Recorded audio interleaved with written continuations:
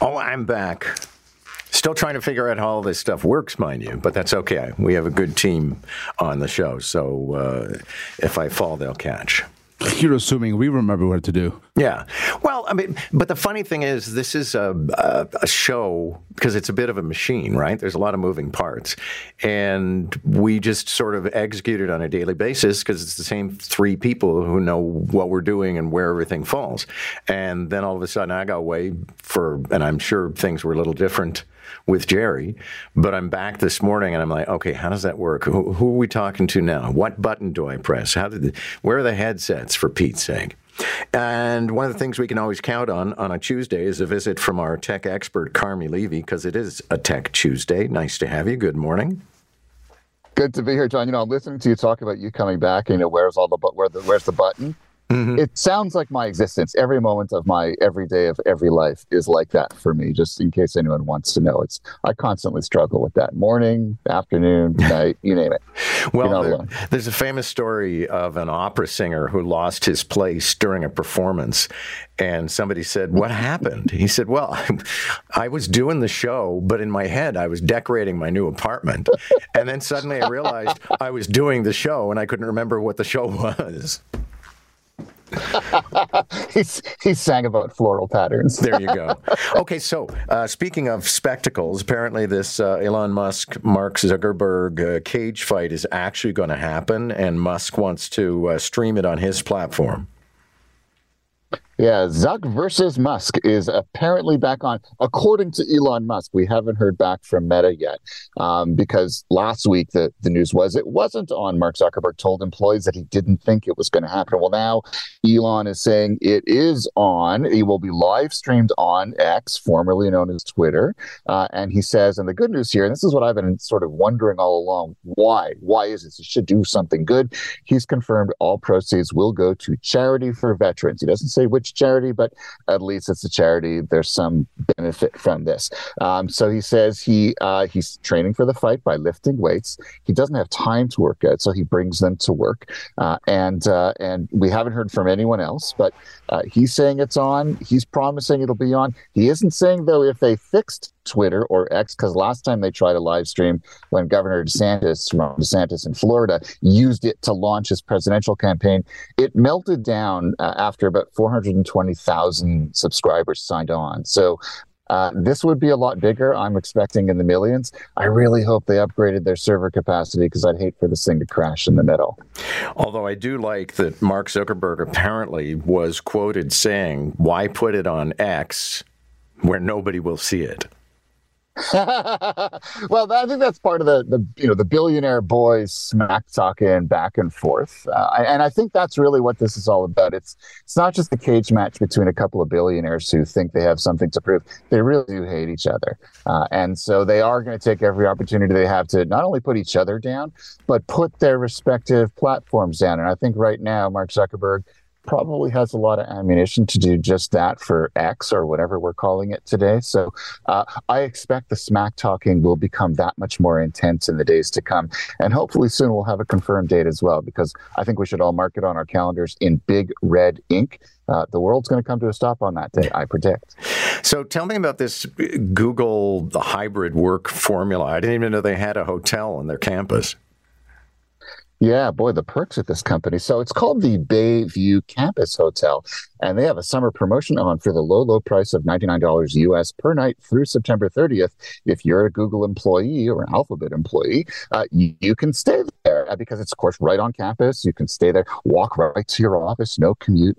This is part of their effort to get people to return to office. There's this big term, it's called RTO. Companies are basically begging, or in some cases forcing, employees who got used to working from home during the pandemic to come back to the office. And sometimes when they do that, employees kind of have a bit of a hissy fit. There's this battle back and forth between those who want to sort of keep that remote hybrid work going far longer than the pandemic, and companies that are basically saying, we want you back here. If you're not here, go find another job. So Google's trying to, essentially let this go down with a little bit of sugar, offer a deal on a company-owned hotel on campus, so hopefully employees will come back. I think it's a bit of dirty pool because Google isn't paying for this hotel room. If you're the employee, you are. So think of it this way.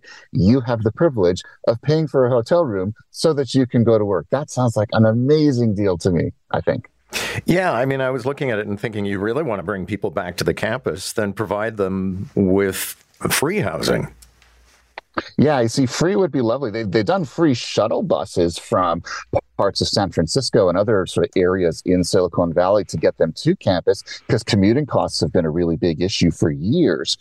You would think they would subsidize it. Now, maybe the $99 special is part of a subsidy. Who knows? But no, if I'm already paying, well into the four figures for my rent in or around Silicon Valley, which we know housing costs are crazy there. Now you have to pay another $3,000 a month to stay in a hotel on campus. I'm thinking Google isn't the great place that we think it was to work.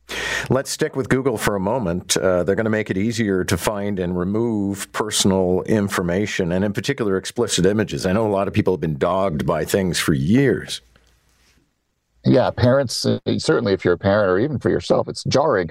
You search for something and then inadvertently some explicit, questionable content gets mixed in to the search results and suddenly there's a photo staring you in the face. Bad enough if it's you, even worse if it's minors. So now they're rolling out a new tool that if explicit imagery like, or graphic, violent content comes into your feed, it will be blurred by default when it appears in those search results. And it's rolling out globally this month. They've been testing it in smaller markets for a little while. Now it's ready to scale and go global. So that's one kind of good thing. Still want to teach your kids how to navigate properly online, but at least now this makes it a little bit safer. And there's also, they've had a feature, it's called Results About You, which allows you to know what Google knows about you. And that's been around for a little while, but now what they're doing is they're building a new dashboard. It's only available in the US for now, but they're promising global availability soon. What it'll do is it'll make it a lot easier that if information shows up about you that includes private information, your email address, your phone number, anything else that hackers can use for identity theft attacks, it'll be really easy to remove from this dashboard, kind of like a one-stop shop. Because up until now, if you wanted to get rid of it, you had to go through the removal process. You had to submit a request. Not many people actually did that, even though it was available. This makes it dead simple, easy, and hopefully more people will take advantage of it because we know that's kind of the fuel of cybercrime. If we can control our private data with Google's help, we can go a long way toward reducing our risk to this kind of thing. So maybe this is good news. Apparently, there is a bottleneck for artificial intelligence, and it's the unavailability of powerful chips. I'm all for avoiding Skynet. They're called graphic processors or GPUs, and anyone who's into games knows that these things from companies like NVIDIA have been impossible to find for years. They're super expensive, and basically they allow you to play games with incredible fidelity, great graphics, high frame rates. Well, guess what? Higher end versions of these things are also really good at crunching the numbers to make all the back end sort of processing of artificial intelligence happen. When you submit a request to ChatGPT, you know how it pauses for a couple of seconds as it's thinking and then it spits it back at you? In some data center somewhere, you've made a computer do a huge amount of work. There's a lot of processing, and it's the GPUs that do this. Apparently, there's research that shows that there is a shortage of GPUs in the world. You can't buy one for your games. Well, guess what? OpenAI can't buy it for ChatGPT as well. And as a result, the researchers are saying this could slow down the development of AI because there just isn't enough computing power in the world to make it all happen. So they're asking very nicely, maybe we should stop using ChatGPT and Bard so much. In the meantime, they're hoping that NVIDIA and other companies will figure out their bottlenecks just like everyone else and make more available. But the good news is, Skynet is delayed a little bit. Thank you, sir. Always a pleasure. Appreciate it, John. Thank you. Carmi Levy's our tech expert, and if you like what you heard or you want to review what you heard or share it with somebody else, remember always that every single hour of Moore in the Morning is available as a standalone podcast.